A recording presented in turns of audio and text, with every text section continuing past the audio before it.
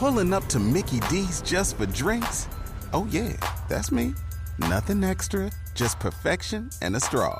Coming in hot for the coldest cups on the block. Because there are drinks. Then there are drinks from McDonald's. Mix things up with any size lemonade or sweet tea for $1.49. Perfect with our classic fries. Price and participation may vary. Cannot be combined with any other offer. Ba-da-ba-ba-ba. Okay, and welcome back to another Behind the Knife ABSITE board review. Today we're going to be taking you through the stomach. Very high yield topic for the ABSITE. Before we get going, I just want to encourage everyone to go to our show notes and sign up for our mailing list. This will be really helpful to us. We're putting a lot of work into this, and it's the one thing we would like to be able to connect with you guys and find out who you want to hear on the podcast, what topics you want us to cover in the coming months, and it'll be very helpful. So hit us up on our mailing list. This is all we need is your email address, and we promise to not have any solicitation on there. And Jason, take it away. All right. So as you said, today's topic is stomach. Again, a very high yield topic for the ABSITE and the boards. So as always, let's start with briefly a little bit of anatomy. So with the stomach, they seem to like to break things up into types. There's types of hiatal hernias, types of gastric ulcers, types of Stewart-Stein classifications. So let's just go through those real quickly. What are the different types of hiatal hernias? So for hiatal hernias, you can break these apart into 4 types. The first is the most common. Type 1 is a sliding hernia. These comprise 90%. The second type is purely a paraesophageal hernia, and these need repair. The third type is a combined sliding and paraesophageal hernia, which also needs repair. And the fourth type, the entire stomach is in the chest, in addition to another organ, such as the colon or the spleen, and these also need repair. Right. So as you said, the type 1, if those are asymptomatic, those are okay to just the purely sliding hernia, the most common. You don't necessarily have to repair those. But the others have some degree of a paraesophageal hernia, which do need repair. Kevin, how about the different types of gastric ulcers? Yes, one of those things I'm always reviewing right before the ABSITE. So type 1 is just an ulcer on the lesser curve. A type 2, think of 2 ulcers. So it's the lesser curve and in the duodenum.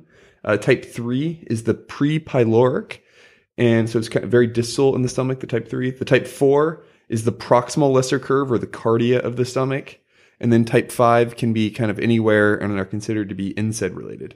And which of those a common question is, which of those is associated with high acid output? Which of those is?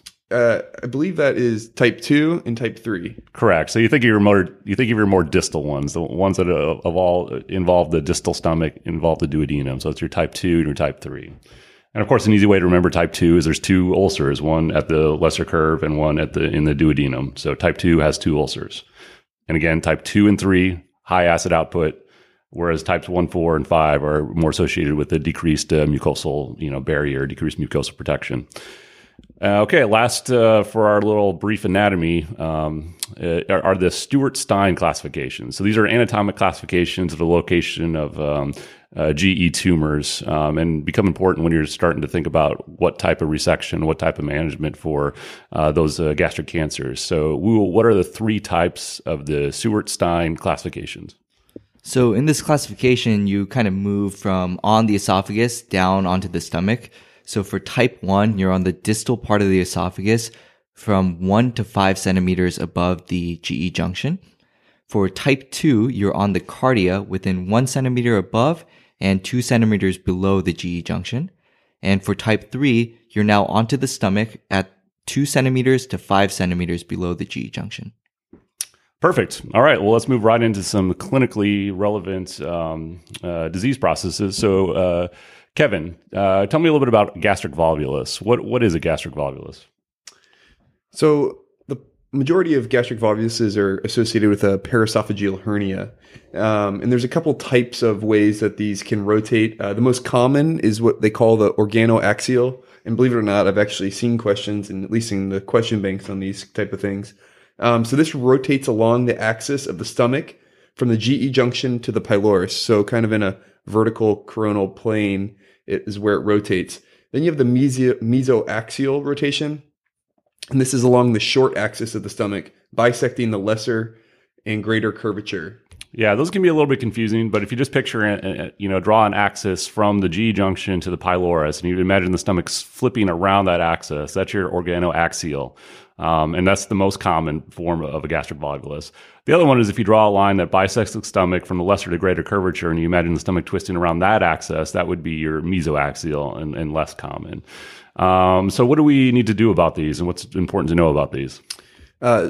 So these are very morbid conditions and have a high mortality rate.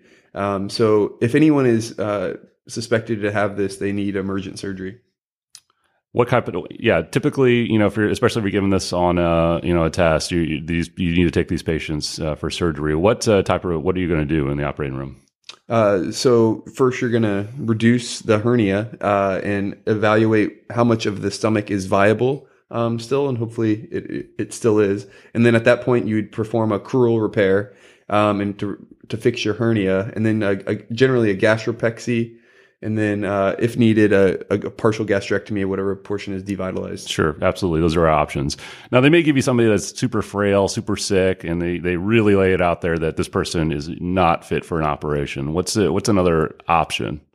So you can just do endoscopic decompression with a single or double peg tube. Right. I think classically described as to do that double peg tube. That way you have 2 points of fixation so that it prevents it from revolvulizing. But if they're capable of undergoing an operation, certainly I think repair is the better option. Okay, let's move on and let's move into a very common disease process. That's GERD, gastroesophageal reflux disease. So when I say, you have to kind of delineate people who are having GERD symptoms from just benign reflux versus something that's more ominous and associated with a malignancy. And we talk typically about alarm symptoms. What are some alarm symptoms for a gastroesophageal reflux? Yeah, so the alarm symptoms you're looking for in the question stem are dysphagia, odynophagia, weight loss, anemia, and GI bleeding. And these are clinically relevant because they may indicate a higher likelihood of malignancy. So if people do have those, what are you gonna do with them? What are you gonna refer them for? Or what are you gonna do yourself? So you're going to move them towards doing a workup for malignancy, primarily with upper endoscopy. Right. Those are the patients that you need upper endoscopy. But let's say they don't have any of those symptoms. They just have, some reflux. What are your initial management steps? So in these patients, you can start with just simple medical management, which includes lifestyle modifications such as weight loss, elevation of the head of bed, avoiding aggravating foods. You would add on a PPI, and if no improvement over several weeks on the PPI, then you would move the patient towards getting an EGD. And in patients who have failure of medical management or a desire to avoid lifelong PPI, these would be patients who meet indication for surgical consideration. Right. And I think we're seeing more and more of this in practice, that we're doing more anti-reflux surgery simply for the fact that there are downsides to being on a PPI for the rest of your life, and we're finding out more and more of those adverse reactions to the medication, and they're expensive, and sometimes people don't want to be on it. So certainly for surgically fit patients undergoing some type of anti-reflux surgery, even nowadays, the links or the magnetic sphincter, I wouldn't answer that on a test yet, but certainly surgical intervention is warranted in a large number of these patients. So let's say that we are considering doing an anti-reflux surgery. What type of workup do all patients who are undergoing anti-reflux surgery need? So for the workup, without question, they need barium swallow, upper endoscopy, and esophageal manometry. And many times to help confirm the diagnosis, you'll do a pH testing. Yeah, so I think that's pretty standard that patients who are getting any type of anti-reflux surgery are typically getting all of these studies to rule out malignancy, look at other complications, confirm the reflux, and certainly you need to rule out what's the manometry for? What is that to rule out before you do any type of wrap? So you want to make sure there's no underlying motility disorder before you do a full wrap. Right. Very frowned upon to do a full wrap in somebody who's got a motility disorder. Something that comes up pretty frequently, Kevin, is this Demeester score. When you're considering operating on somebody with reflux, what is a Demeester score? What are the components of the Demeester score? So what it measures is the percent of time that the pH in the esophagus is less than 4, the percentage of upright time with the pH that's less than 4, And then also supine, when you're supine, if it's less than 4. And then the number of reflux episodes that are greater than 5 minutes, and then the longest reflux episode. And so actually pressing a button when they're having these episodes to help this pH monitor determine this. And then so you add up this scoring system, and if they have a Demeester score greater than 14.72, it indicates reflux. Right. So total time, you're looking at pH less than 4. So total time upright, time supine, total number of episodes, and longest episode. And then that magic number 14.72, which I think if you just know 14, you're probably good, indicates that it's a good indicator that a person might benefit from an anti-reflux procedure. So when we're thinking about all of these there's several different options that we'll get into, but what are the overall surgical goals, Kevin, of an anti-reflux operation? So you want to restore the normal anatomic position of the stomach and the GE junction. This is the primary goal of the surgery. And this helps recreate the anti-reflux valve by there's negative interthoracic pressure and there's abdominal pressure. And having the stomach in the abdomen, it helps make this anti-reflux valve. And then any hiatal hernia must be completely reduced. And you really need to focus on a good high mediastinal dissection to free the esophagus to make sure it's freely mobile and the stomach is within the abdomen. And then the crura of the diaphragm should be closed. And then, and like we said, you want to have when you're doing, say, a Nissen on this, you want to have a 2 centimeter long floppy fundoplication performed over a large bougie, such as a 54 French bougie. Right. So that's kind of a description of your classic Nissen or your 360 degree wrap. Again, you want to be able to fully reduce any paraesophageal hernia, recreate the natural anatomic position of the GE junction within the abdomen, close any defect, and really make sure you get enough mobilization to get that several centimeters of the GE junction several centimeters below the diaphragm. The full 260 floppy wrap, 2 centimeter floppy wrap over a large bougie. But Kevin, we talk a lot about the different partial, that's a full wrap. We talk a lot about different partial wraps, and there's different clinical scenarios when that might be appropriate. What are some of the different partial wraps? The ones I think are most pertinent are the door, which is the anterior, 180 to 200 degree wrap, and then the toupee fundoplication, which is a posterior 270 degree wrap. These are the ones that in a patient that you may be concerned that they have some motility disorder, or a lot of times when you're doing a Heller myotomy, you'll do a door over top of that. And these are other options rather than the complete fundoplication. Right. So I don't think they'll get into the weeds of too much of this, especially in a board type scenario. There's not a whole lot of evidence to support, one partial wrap over the other. Some do show less post-op dysphagia with a partial wrap compared to the 360 wrap. However, the partial wrap might have ineffective control of the reflux. So certainly patients with esophageal motility shouldn't have a complete wrap, but the choice of one partial wrap over another is going to depend a lot on the institution and the individual surgeon experience. And as I mentioned before, there are newer technologies out there, these magnetic sphincters, the links, are gaining traction. There is some good 5-year data on that, but I don't think that this is, maybe you guys disagree, but I don't think that this will make its way onto the boards quite yet. There is one sort of reflux that I think is important to be aware of. So say you have your pH monitor in and you don't get a good Demeester score on it, and they have a little bit of atypical symptoms. One thing you want to think of is bile reflux as a source of GERD. We see that frequently, and a lot of patients that have had previous GI surgery will be at highest risk for this, and sometimes you may have to do a Roux-en-Y to help prevent something like this. And what kind of test can you do to test for bile reflux into the esophagus? It wouldn't be your pH probe, but it'd be something else. Yeah, here you could use impedance testing. Perfect, absolutely.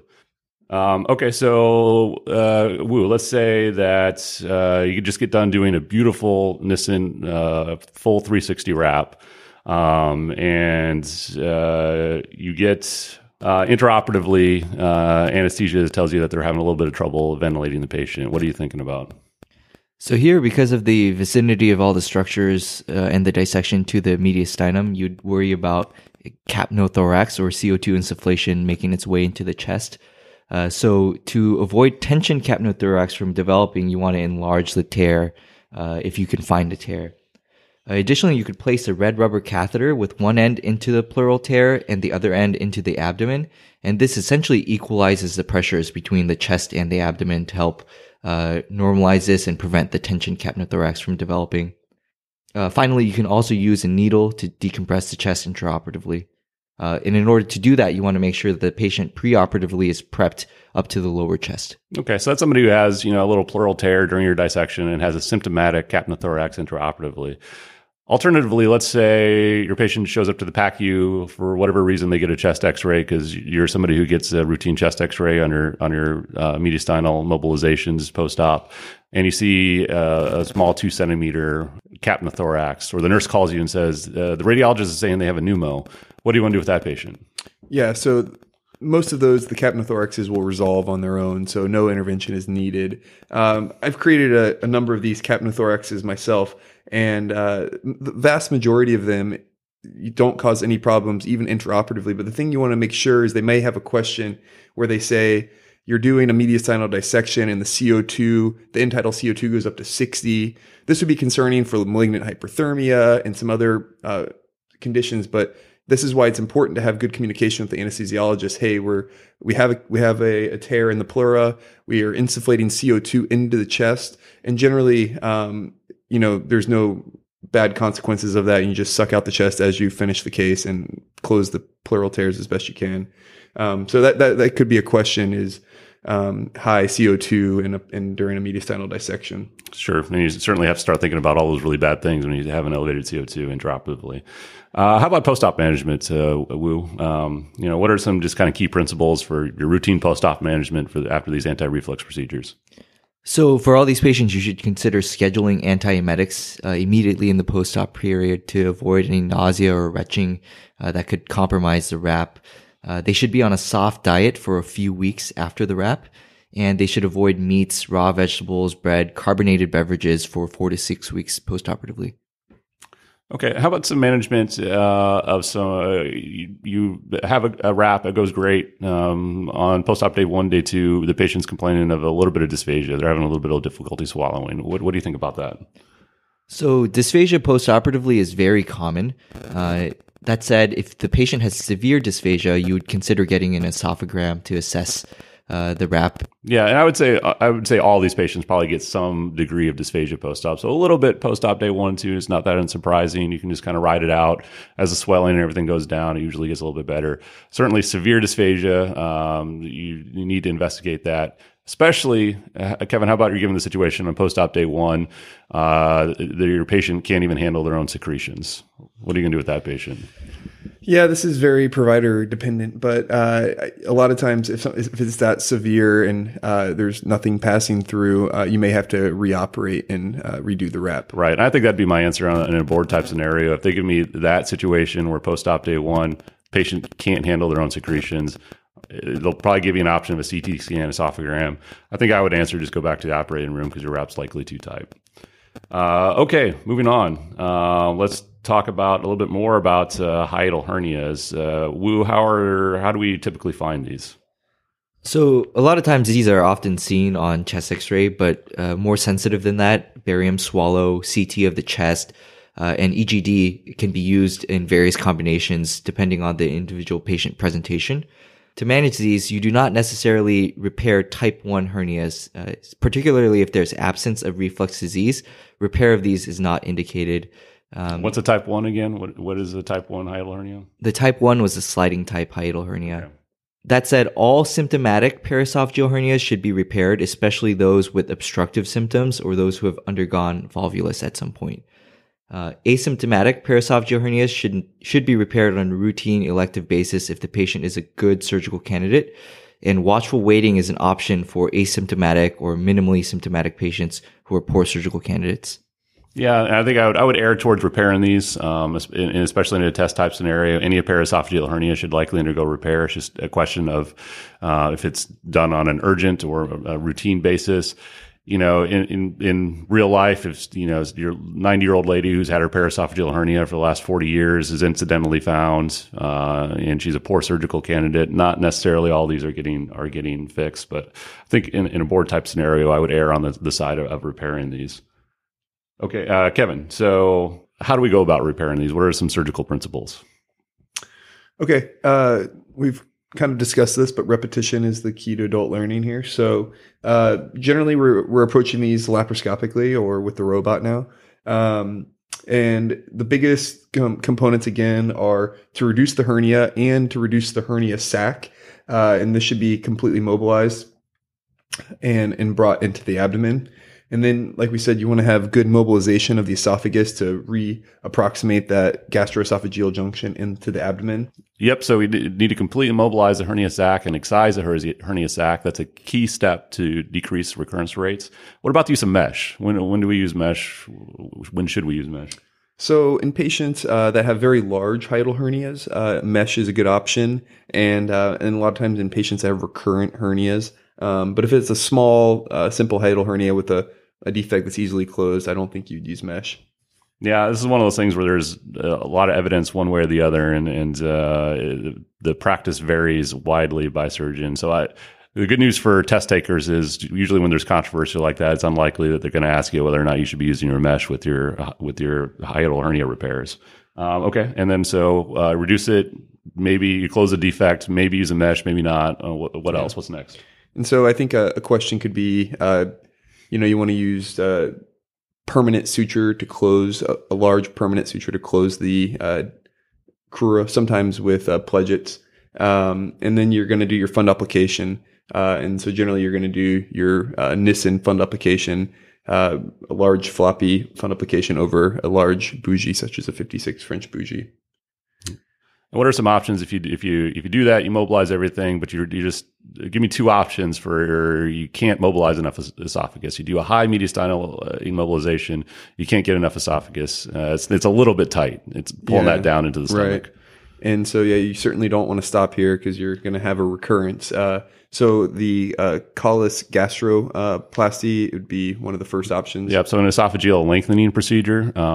What's another option? If it's just a little bit tight, you're a little concerned. I guess if you really can't get that length, a gastropexy or gastrostomy tube could help prevent the recurrence. Right. So if it's not bad enough where you think you need to do an esophageal lengthening, but you want a little added security against an early recurrence, a gastropexy is certainly a reasonable option.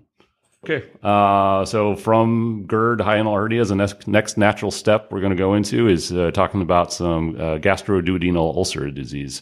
So tell us a little bit, just basics, epidemiology, that type of thing about gastroduodenal ulcers. Yeah, so one of the key risk factors you have to be aware of is that of H. pylori. H. pylori is found in 75% of gastric ulcers and 95% of duodenal ulcer patients. So for these patients, you want to do a trial of triple therapy to include PPI, clarithromycin, and amoxicillin or metronidazole. Yep, you want to have that triple therapy definitely memorized. That's something that's going to come up in written boards and oral boards. So make sure you have your regimen. There's a couple different regimens out there, but just pick one and stick with it, and just know that off the top of your head. But very common in gastric ulcers, almost universal in duodenal ulcers. That it's H. pylori is the culprit. What are some? What's one of the complications or some of the complications you can have from ulcer disease? So one of the key complications that you would see on a test scenario is that of upper GI bleeding. So for these patients, you want to start with your typical resuscitative maneuvers. You want to place an NG tube and move the patient towards early rapid upper endoscopy, which is usually diagnostic and therapeutic. You can use endoscopic clips, thermocoagulation, injection of vasoactive or sclerosing agents to help control the bleeding. Yeah, absolutely. So be very quick with these upper GI bleeds. Endoscopy is usually the first step for both diagnosis and treatment. And endoscopic therapies are generally pretty effective, usually 90% or greater effective at stopping the bleeding. Oftentimes we'll see things graded as in increasing people's risks for recurrence of a bleed. So what are some things you can see on endoscopy, and what does that say about the chances of having a recurrent bleed? Yeah, so the highest risk factor is that of an active bleeding pulsatile vessel. This gives you an 80% or higher than 80% risk of rebleeding. Second is a visible vessel, which gives you up to about a 50% chance of rebleeding. Third is an adherent clot, which warrants about a 15 to 25% risk of rebleeding. And then lastly is a clean ulcer base, which gives you less than a 5% chance of rebleeding. So let's say you have an endoscopic intervention, it works. 24 hours later, though, they have a recurrent bleed. What's the next step? So in these patients, the second step is, again, repeat upper endoscopy. Right, repeat endoscopy. Angiography is an option, but if for first rebleed, repeat endoscopy is going to be the answer. What do you have to worry about if you do your endoscopy, you stop your bleeding, but you see a large gastric ulcer? What are you concerned about?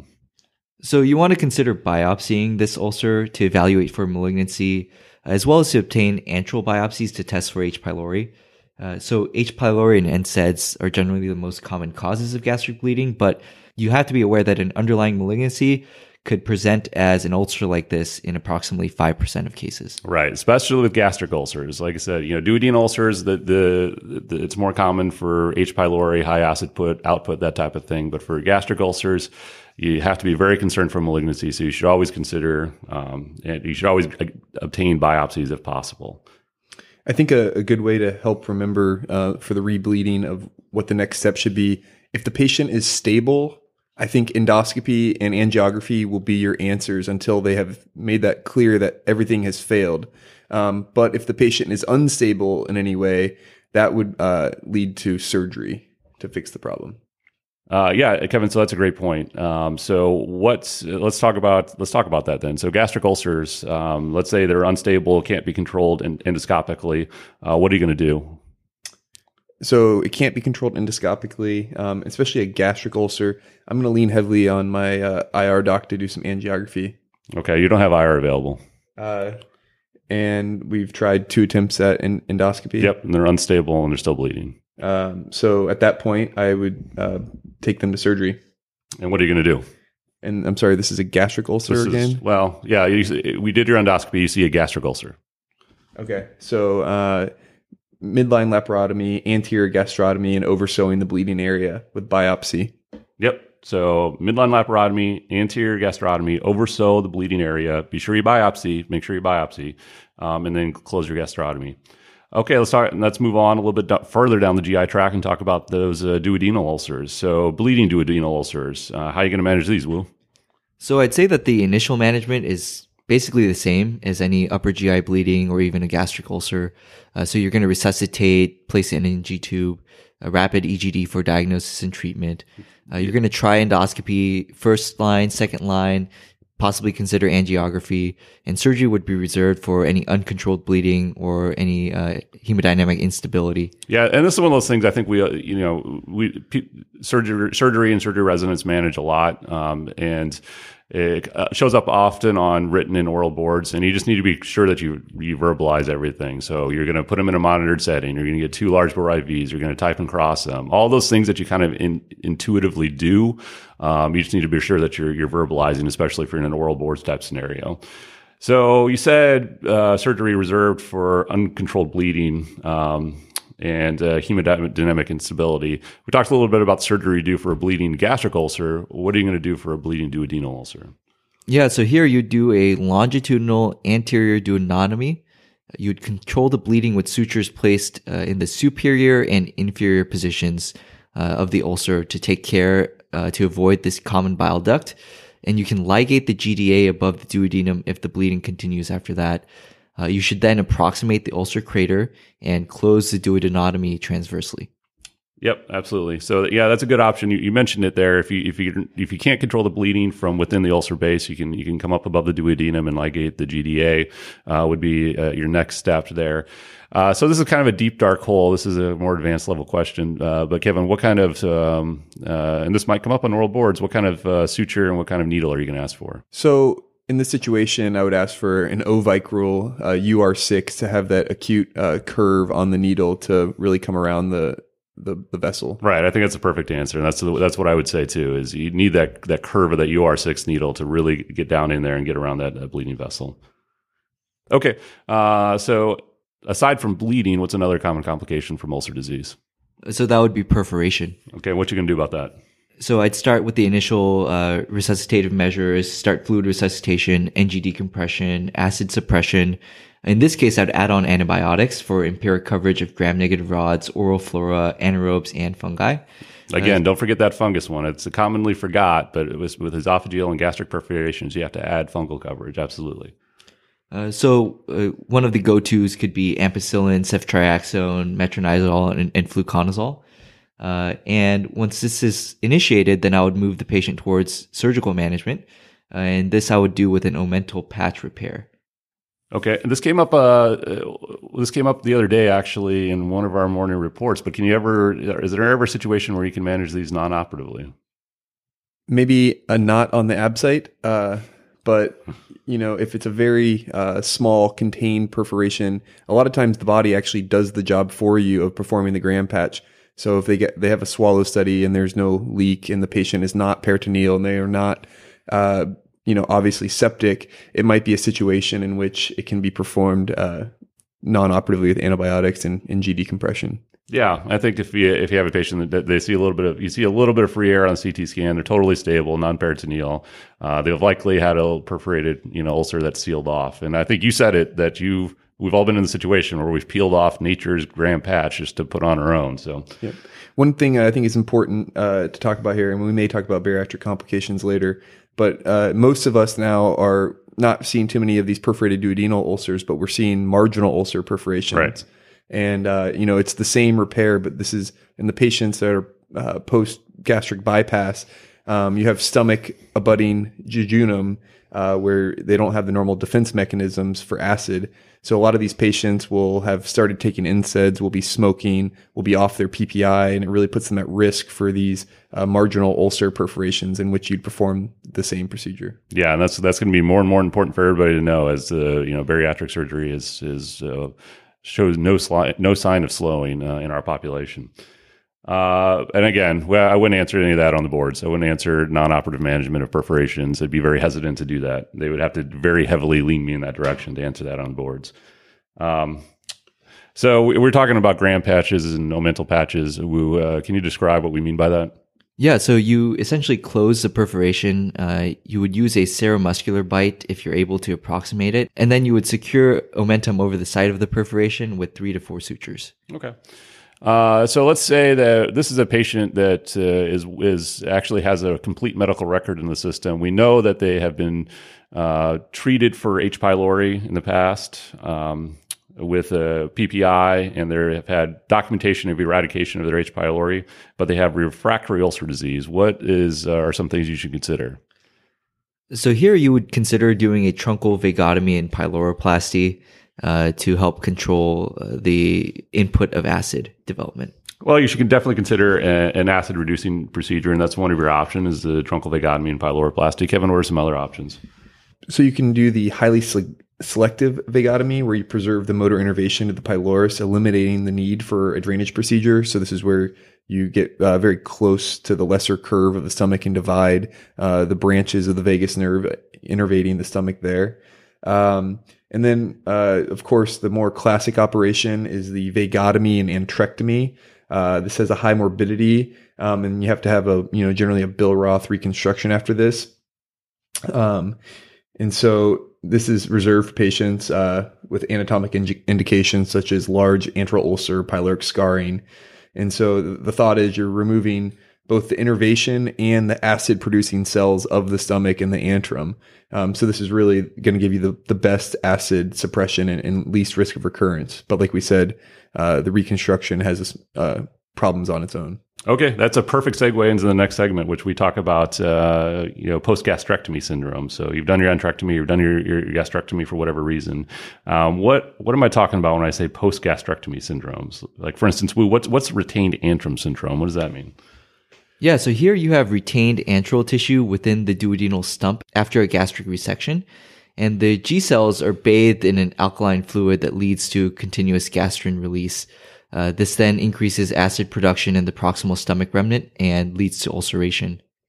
And that brings up a good point that we forgot to mention, actually, when we were talking about our duodenal and our gastric ulcers. So what else do you have to think about if they've been treated for H. pylori and they have multiple, especially multiple duodenal ulcers? What test or what blood test do you want to send? Yeah, you might consider checking a gastrin level. Right, check to see if they maybe have a gastrin secreting tumor or some other hypergastrin disease process going on.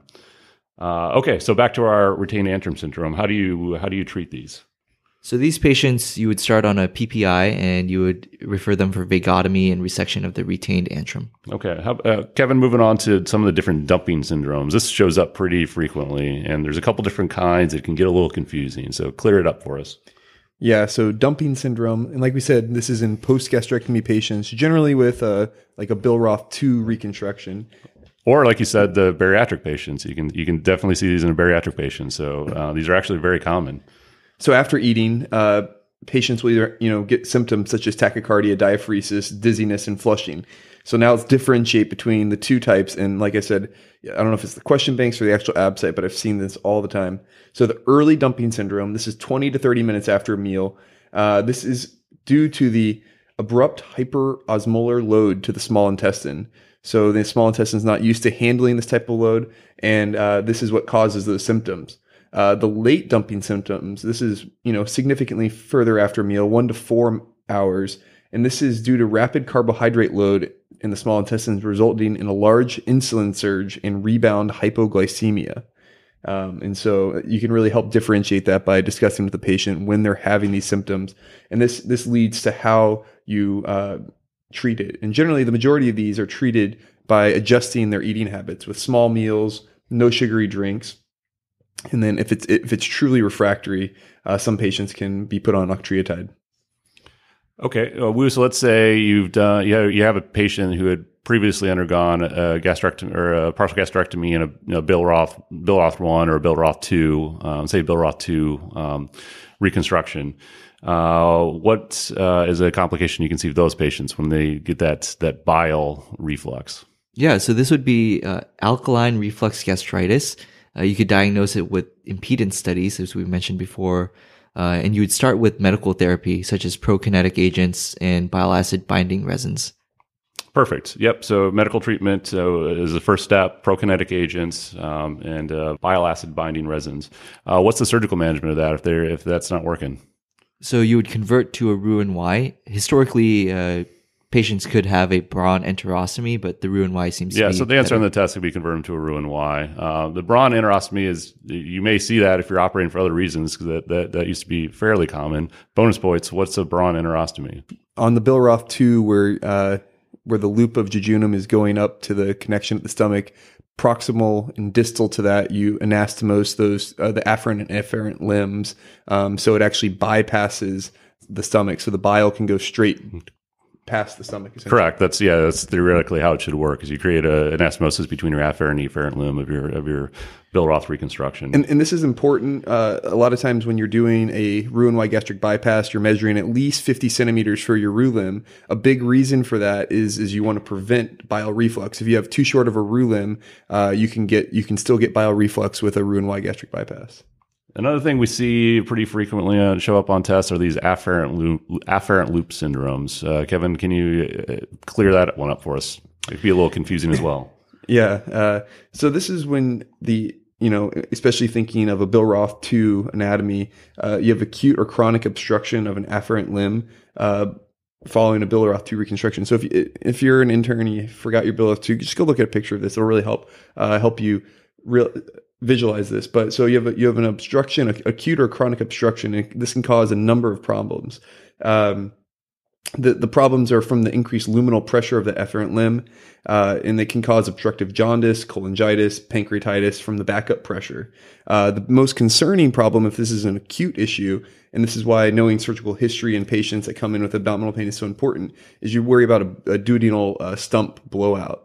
And then kind of one of the more common questions we see in the patients that have a chronic afferent limb syndrome is the bacterial overgrowth in that limb. So the bacteria deconjugate the bile acids, which can lead to steatorrhea, malnutrition, and vitamin B12 deficiency, leading to megablastic anemia. So just to clarify for the bacterial overgrowth in the chronic afferent limb syndromes, first of all, remember these are in Billroth 2 anatomies, and the bacteria that have overgrowth in the afferent limb cause deconjugation of those bile acids. So now those bile acids are not helping absorb those fats, and that's what results in the steatorrhea, malnutrition, and vitamin B12 deficiencies.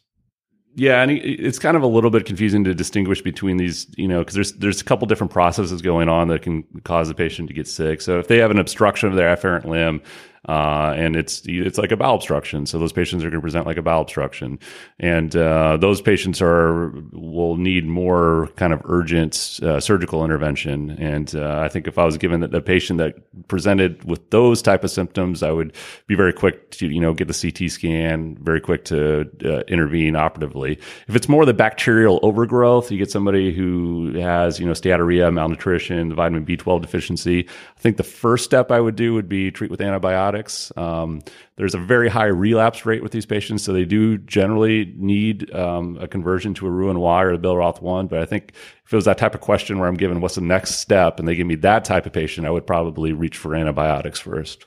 Yeah, and I think this is an important question that they could ask, is giving you a patient with a bowel obstruction, and it may be leading you to the standard bowel obstruction regimen of NG tube decompression, serial abdominal exams, where the answer in a patient with a Billroth 2 with any kind of concerns of dilation of their afferent limb would be emergent surgery. Yeah, again, and you see many correlations between this and the bariatric population, where that's the other, something like an internal hernia, and they may be leading you to manage that like your typical bowel obstruction with NG decompression. But as with afferent limb syndrome, your NG is not doing anything. It's not decompressing anything. So those patients need surgical intervention. Great point. Okay, so let's move on to a big one, gastric cancer. So Wu, what are some risk factors for gastric cancer? So H. pylori, smoking, heavy alcohol intake, high salt, and nitrates. Yep, those are your classic risk factors. There's a couple different types. What's the Lauren classification? How are these gastric cancers broken up? So you can break them up into intestinal type or diffuse type gastric cancers. Okay. Well, how about the genetics? These oftentimes run in families. Can you talk to me a little bit about that? Yeah, so actually most gastric cancers are sporadic, but there is about a 5 to 10% familial component with a 3 to 5% inherited syndrome. Briefly, just name off some of those hereditary syndromes associated with gastric cancer.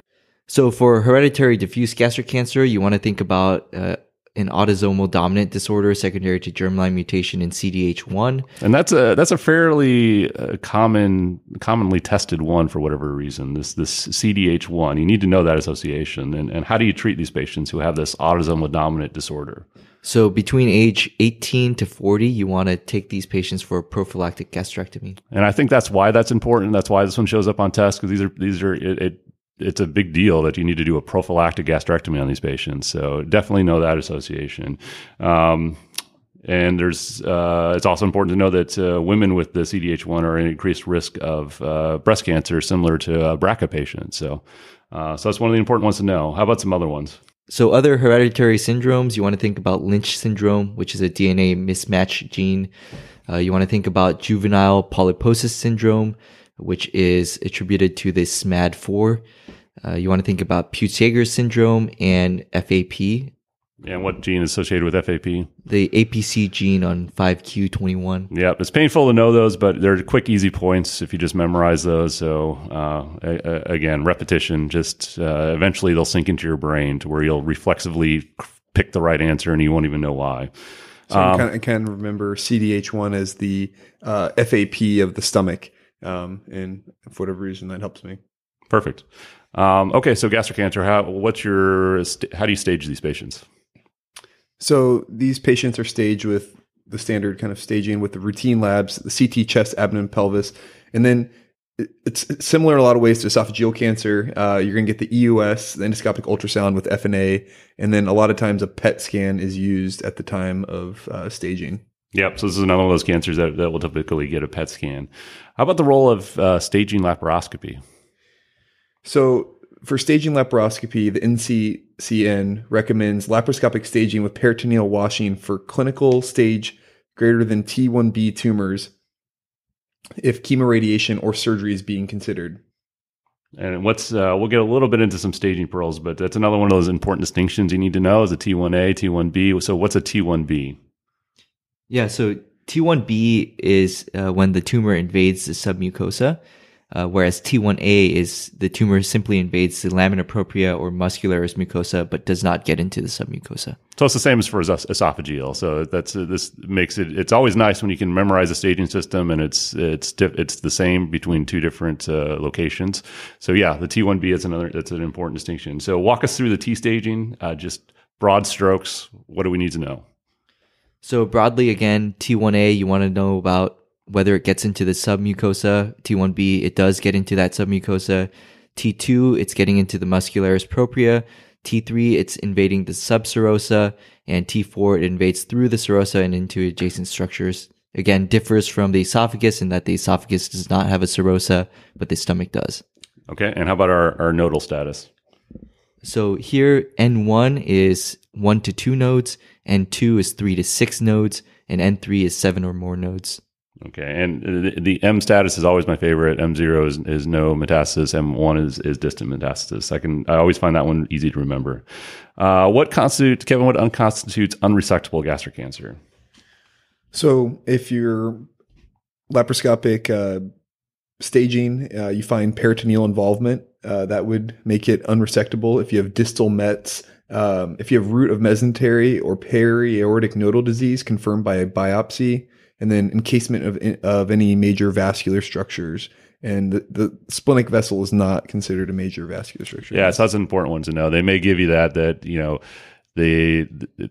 on your staging, you find out that the tumor is invading the splenic vessels, and they'll ask you, what you want to do. If you want to give palliative, or definitive chemotherapy, or whether that's a surgical patient, that's resectable disease, and you can take the spleen if there's invasion of the splenic vessels.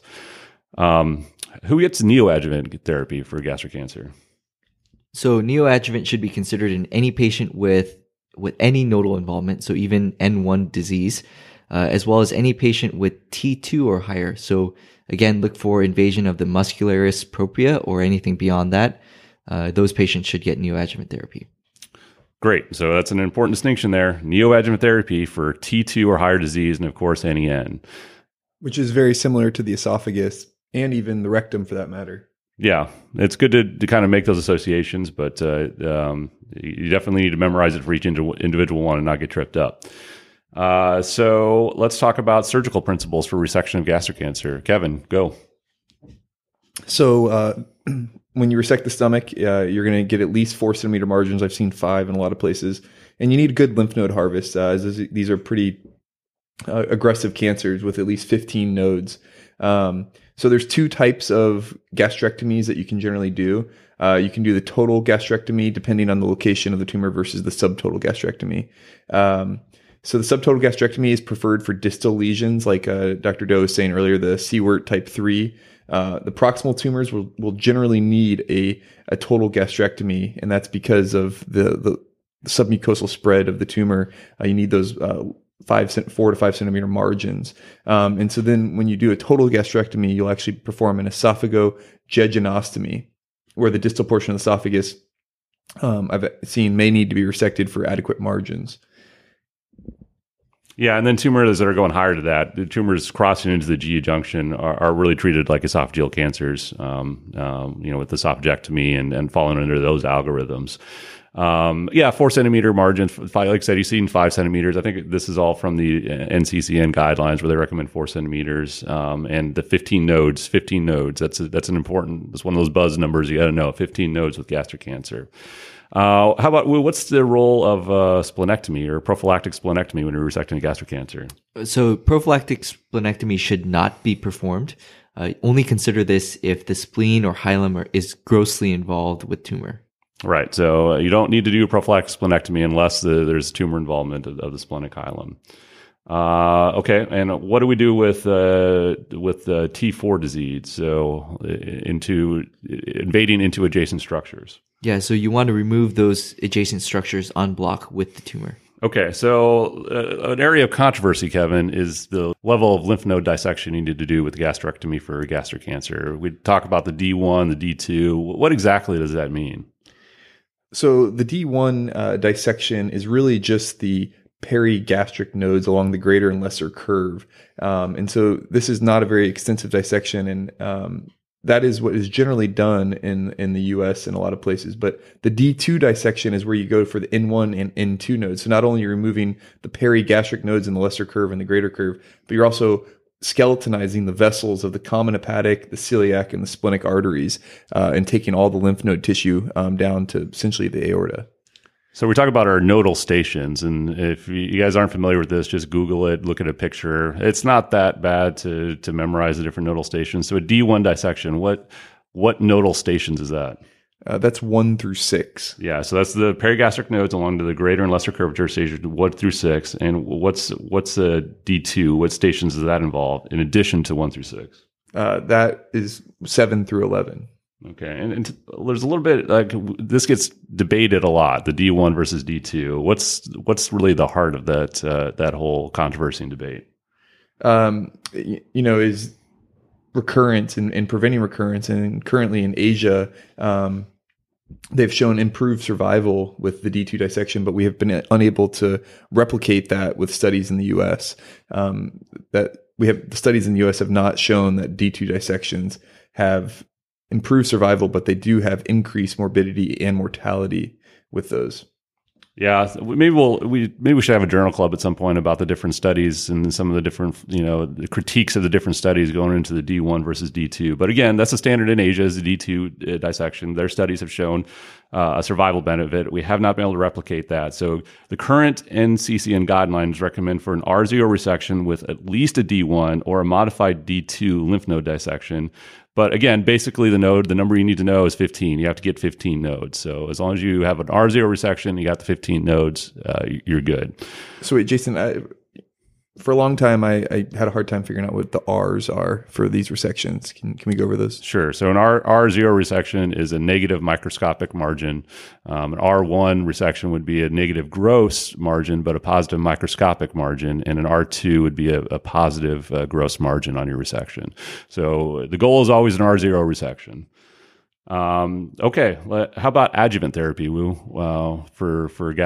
Adjuvant therapy for gastric cancer. What do we need to know? So if the patient had T3, T4, or any node positive disease, and they then underwent an R0 resection, then you should consider the patient for adjuvant 5-FU chemoradiation. Yep. So again, those are important distinctions to know. T2 disease gets neoadjuvant therapy. Your lymph nodes, you need 15 nodes with a D1 or modified D2 and R0 resection. And then any patient who has a T3, T4, or node positive disease gets adjuvant therapy after their R0 resection. And that's a 5-fluorouracil or a 5-FU based chemoradiation regimen. Okay, that was all a lot. Gastric or stomach is a big topic, but let's wrap things up with a couple quick hits. So, Kevin, we covered it already, but again, we like repetition. So you need a little bit more esophageal length during your paraesophageal hernia repair. What's an option? The Collis gastroplasty. Okay. Wu, you're unable to swallow your secretions after a Nissen fundoplication. So the wrap was made too tight. You should return to the operating room. Go back to the operating room. That's your answer. Okay. Types of ulcers associated with increased acid production. Type 2 and type 3. And what's type 2, type 3 again? So type 2 is the 2 ulcers. So you're going to have the lesser curve and the duodenum. And then the type 3 is going to be the prepyloric. Okay. And your type of ulcers associated with decreased mucosal protection? These are your type 1 and type 4. Okay, what are you going to do if you're doing your sleeve gastrectomy and you see a little hiatal hernia? We said that you don't really need to fix hiatal hernias if they're asymptomatic, but you're doing a sleeve and you see a hiatal hernia. What are you going to do? Yeah, we're now repairing those hiatal hernias at the time of the sleeve gastrectomy. Okay, Wu, you have a patient who has a history of an antrectomy with Billroth 2 reconstruction in the distant past. He presents with intermittent abdominal pain and distension, which is relieved after bilious emesis, megablastic anemia on laboratory workup. What's the diagnosis? Afferent limb syndrome. Afferent limb syndrome. Multiple duodenal ulcers and gastrin levels greater than 1,000. This is when you want to think of Zollinger-Ellison syndrome. Yep, and that's believe that's pathognomonic, the gastrin greater than 1,000. A gastric mass with biopsy, which shows expansion of the marginal zone compartment with the development of sheets of neoplastic small lymphoid cells. What's the diagnosis? It's a maltoma. And what do you treat? Do you take these patients to surgery? How do you treat these patients? And maltoma is actually secondary to H. pylori, and so you can actually treat with antibiotics, triple therapy for H. pylori, and these will typically regress. Yep. So that's a very common one. They'll try to get you to resect it. So it's a gastric mass. I'm not going to tell you it's a maltoma. They're going to describe it. So look for expansion of the marginal zone and development of neoplastic lymphoid cells, and that's maltoma. And that wraps up our gastric ABSITE board review. Get ahead of the postage rate increases this year with Stamps.com. It's like your own personal post office. Sign up with promo code PROGRAM for a 4-week trial, plus free postage and a free digital scale. No long-term commitments or contracts. That's Stamps.com, code PROGRAM.